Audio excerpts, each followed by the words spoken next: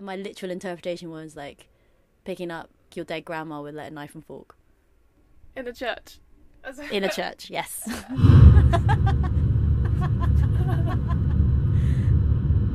Yeah.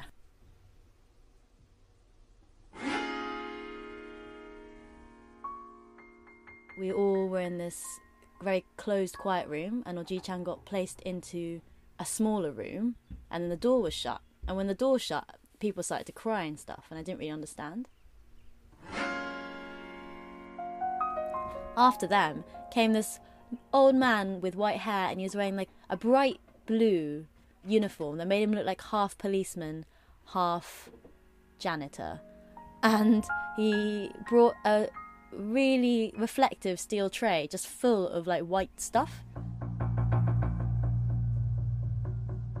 And now I realise that all the white stuff is my Ogichan's bones. And he says, now will the first members of the family come up? So it's my Ogichan who comes up first, my grandmother. And he gives her some chopsticks. Then I had to go up next with my mum, and we had to pick up, each with different chopsticks, one part of his body. So we picked up his like femur or something, two ends of it, picked it up and then plonked it into the urn. Makes the sound of pebbles when it hits. Then he scraped up all the other bits after everyone had picked up a bit of his bone and put it in, bit of his bone and put it in. He got something like a big pestle. I just crushed them all down, so there was more room.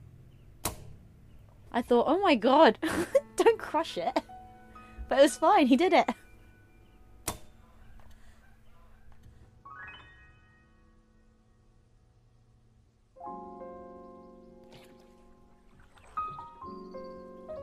What do you think happened to him after that?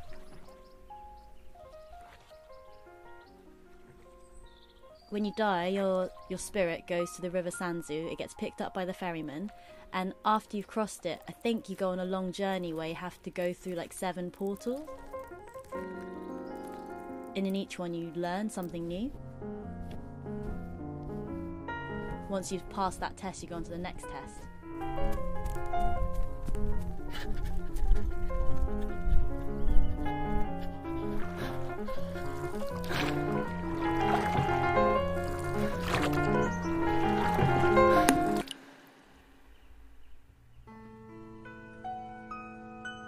I'm not sure what's at the end. I think maybe at the end it's meant to be enlightenment.